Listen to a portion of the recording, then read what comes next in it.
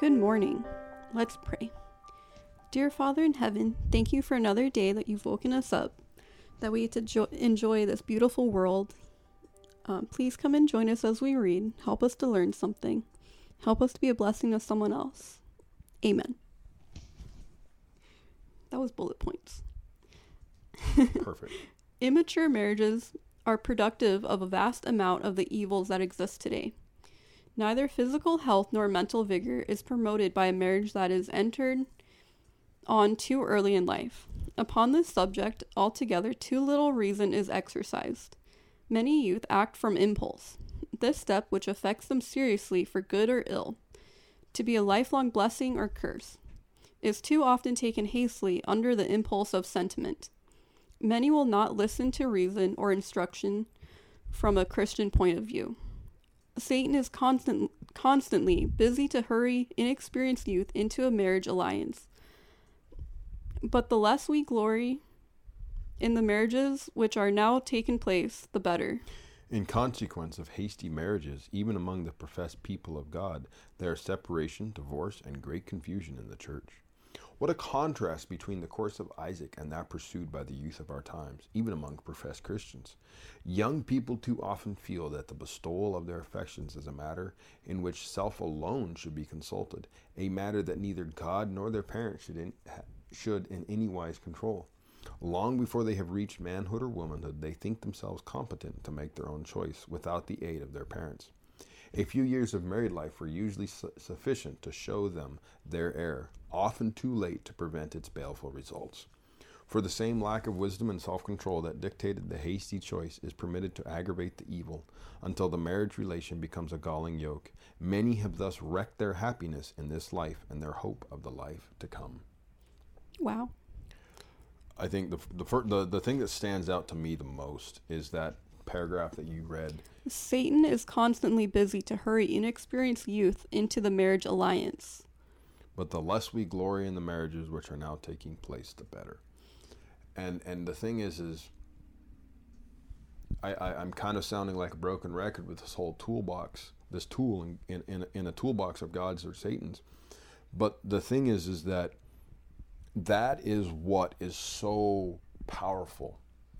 I don't want to be patting us on the back and saying of this devotional that we're doing, but the potential power that we can have, and like you were mentioning, the benefit that it's had in our relationship alone has been astronomical. Yeah, I feel like this is really helping us know what we want and understand things more.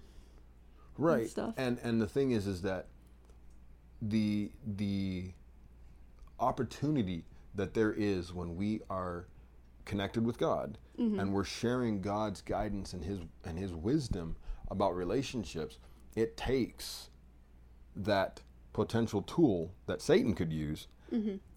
and puts it back into God's toolbox. Mm-hmm. And that's the thing that I think is important.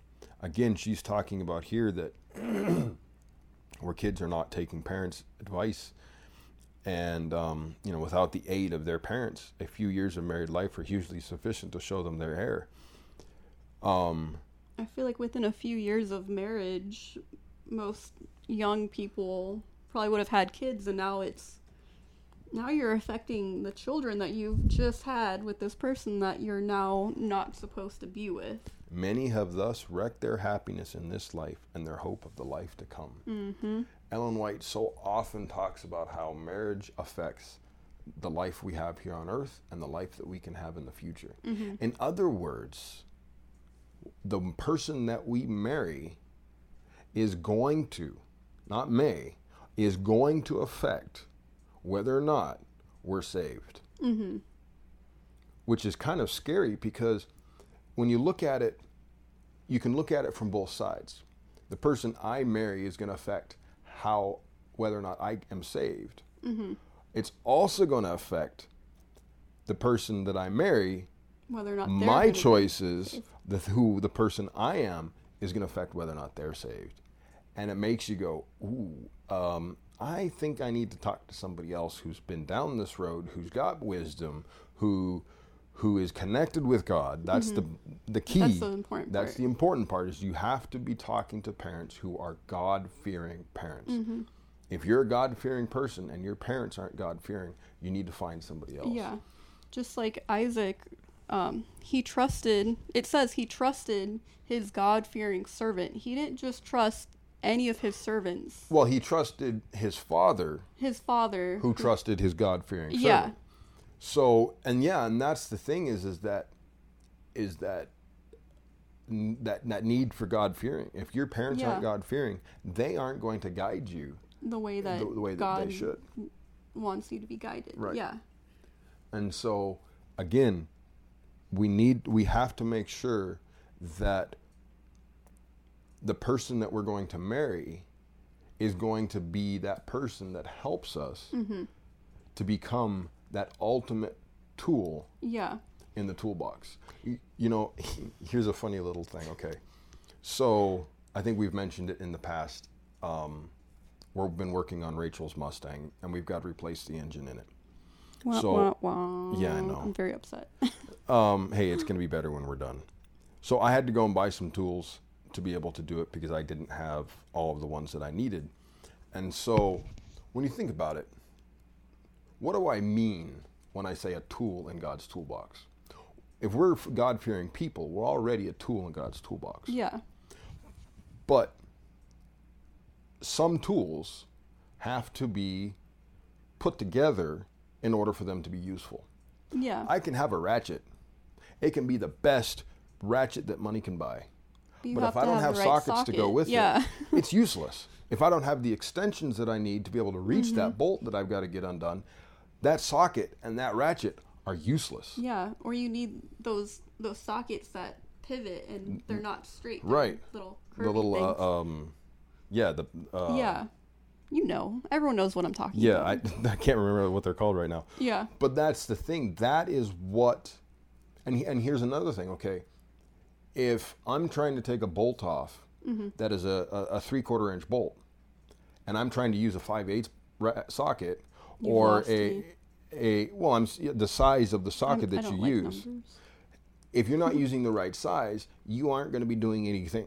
Yeah. And so that's where it comes down to the perfect match that God needs for you when you are paired with the right person.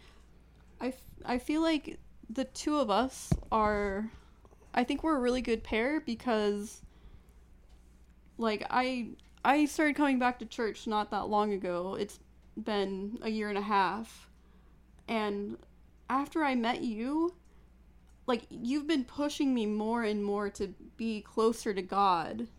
And you've expressed the same thing for me, that like you push me to be closer to God. Yeah, we're pushing each other to be closer to God. It's not like it's not like I'm pushing you like, "Oh, let's not pray right now." Like we're not preventing each other from going to church and worshiping. We're encouraging each other and we're holding each other accountable for our actions and that's the biggest thing. And also the trust that you have in your potential spouse to hold you accountable. Yeah, absolutely. Because they may want to hold you accountable to something that isn't really necessary.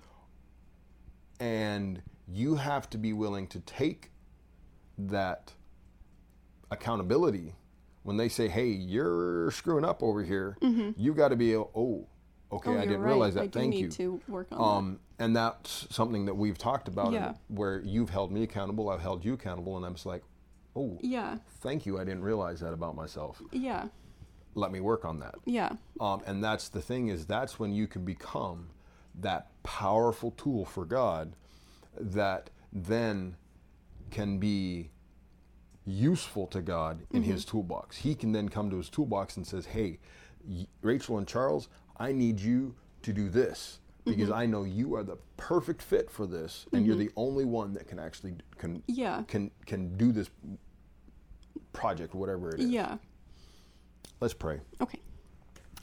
Father in heaven, we just want to thank you for allowing us to be in your toolbox, allowing us to be that powerful couple that can do your work.